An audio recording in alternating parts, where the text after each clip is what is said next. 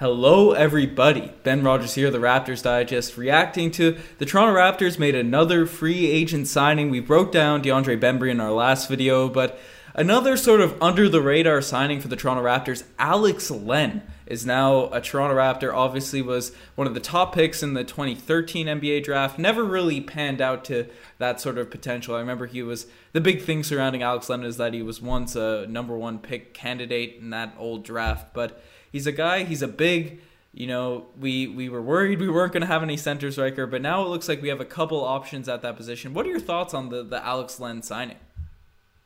And did you say Alex Len or Jonas Valanciunas? Because I'm looking at this guy's career highlights, and they're nearly identical in the way that they run, their movement on the court.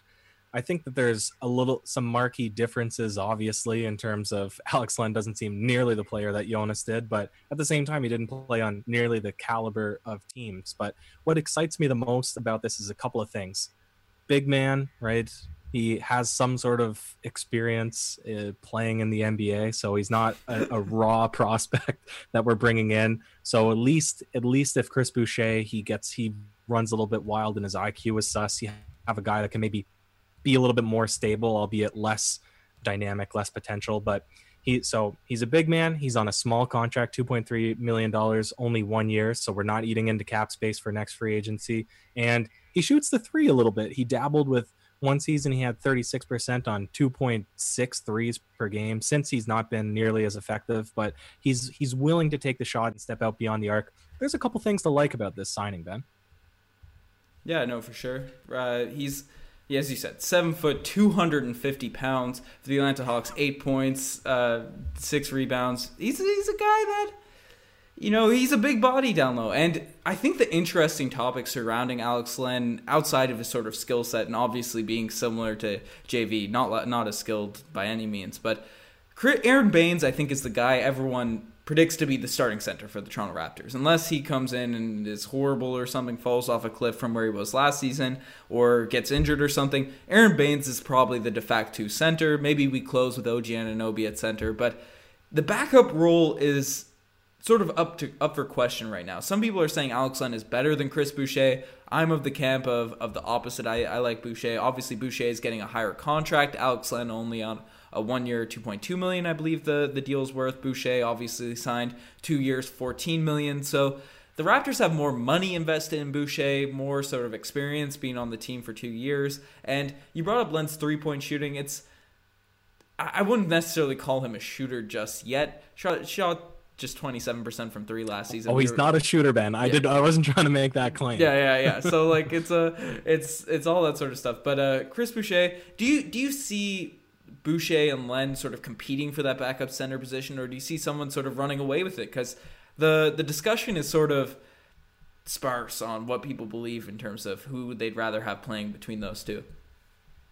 Yeah, but the issue is, Ben, it's very clear. It's Boucher is going to be down here or up here, right? He's going to give you this or this on any given night. And Alex Len, sort of his ebbs and flows are a lot more in the middle. He's not going to be as flashy. He's not going to be able to come in and really take over a game the way that we saw Chris Boucher display a couple of times. And you had examples like, was it the Lakers game? And he had a big Mavs. I think he was a part of that big Mavs 40-point comeback.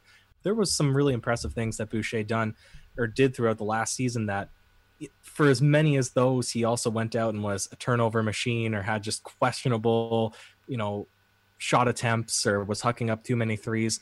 Alex Len, he's a bit more steady. But the thing that worries me, Ben, and this is fun, you really got to check out this highlight reel that I watched. His most impressive move was just a Euro step around Taj Gibson, which I'm not putting a lot of stock into because he's got to be Taj Gibson on the Minnesota Timberwolves. So that is a slow Taj Gibson. His second best move was a very awkward Kyle Kuzma floater in the lane, like a fall away floater. And that's it. The rest is just 3-point shots and dump offs, or like drive to the lane and dump it to him for a dunk. So he looks for dunks. That's good. And Fred VanVleet and Kyle, they love to do the pick and dish. So he'll get his shots if he plays. I just don't think he has as much to offer as Chris Boucher, Trey Boucher, obviously. Trey Boucher, yeah. I think I'm in in agreement with you there. Alex Len is definitely a guy that he's good insurance. The same way we had Greg Monroe for a stretch in the season. Alex Len can sort of come in and someone gets injured, he can guard other centers. And maybe, he's not obviously the most mobile of guys. He's not horrifically athletic for a center of his size. He's not Moose. He's terribly unathletic. Well, he's unathletic, but I don't think he's as bad as Greg Monroe. I think Greg Monroe was a bit more flat-footed and stuff, and we saw that definitely in the second round versus the Philadelphia 76ers when he pretty well won us that series during that 4 minutes he was on the court, and the Raptors outscored them by 13 points. But, shout out Moose. He deserved a ring for just that, playing against us in that series. But Alex Len, I think he's a fine enough defender for insurance, right? He can come in and...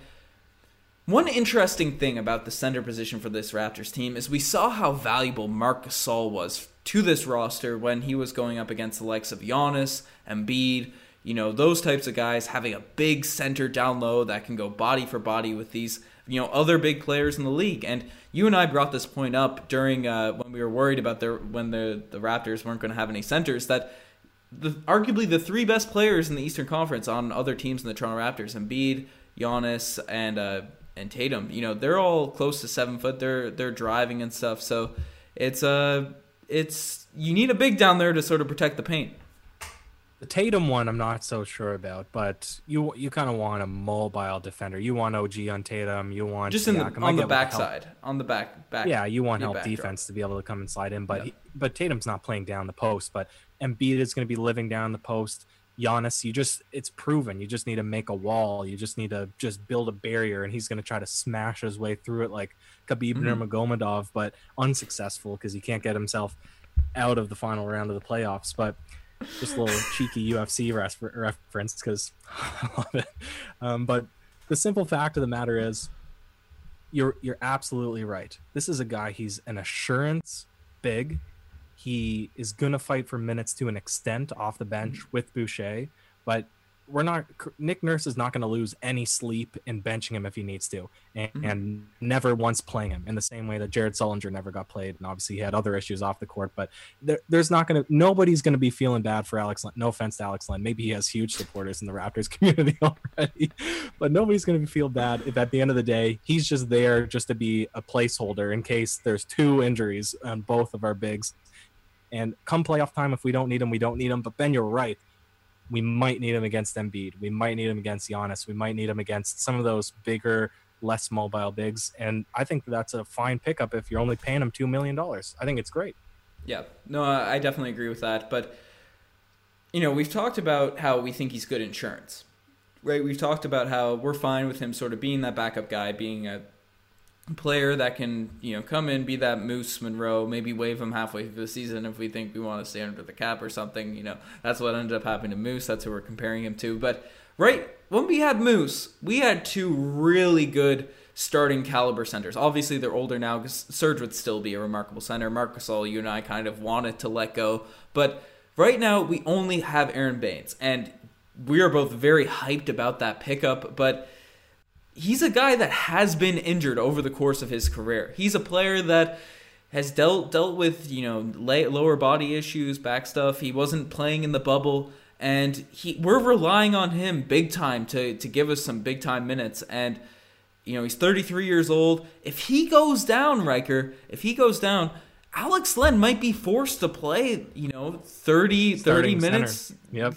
Like, obviously, both you and I probably project OG Anunoby, this guy back here, right? Him being our closing guy down the stretch of games, right? I'm hyped we get the visuals, it's crazy, not used to it. But, do you think we'll need to get someone, make another trade, make something else? Because I think he's capable of it, but if we're a championship contending team, I don't know if we can really have him playing over 10 minutes a game in our rotation. I think that you just summed up every Raptors' worst nightmare coming out of this offseason, because there's a little bit of argument around whether or not Ibaka is really as valuable as what everybody is slating him to be. And not in terms of money, but just in terms of being a rotation piece. And I mean, I basically said before, if we didn't re-sign him, that the Raptors would be screwed, because he was basically the only reason that they kept in those Boston games. He's putting up 17 points. He's the only guy hitting a three. He's the only guy being consistent. And thankfully, you get a bit of that back with Baines. But you're right. If you lose Baines, you're relying on Len being the starting center and Boucher to bring you through tough games, tough series, real opponents. I think that would be very worrying, Ben. But I don't know. I think that this season it'll be a real test, but there might be other moves. Do you have something in mind? Is that why you're bringing it up? Or no, I don't really have anything in mind, but we were kind of flamed in the comments. We were worried when we didn't have a center. We expressed those worries on a podcast, and then people were like, "Oh, you don't trust in Masai." Obviously, both you and I have a lot of faith in Masai Ujiri, but there's still, he said we're good and all that sort of stuff, which I definitely agree with the Baines pickup, but an injury happens here or there. We saw even our centers go down last season, and, when Gasol was out, Ibaka was able to step in. When Ibaka was out, Gasol was able to step in. I don't know if I said that correctly in order, but, Boucher was able to come in stretches against certain teams. I guess we have that sort of dynamic with Baines and Len, but certainly Len isn't the caliber of those other guys mentioned.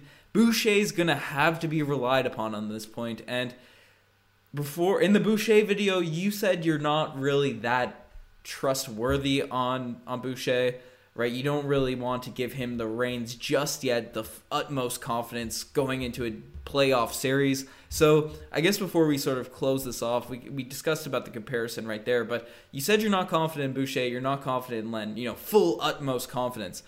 We're playing against the Boston Celtics, the Milwaukee Bucks, the Philadelphia 76ers. Maybe it's different for different teams. Who do you want to see as sort of our backup center in that position?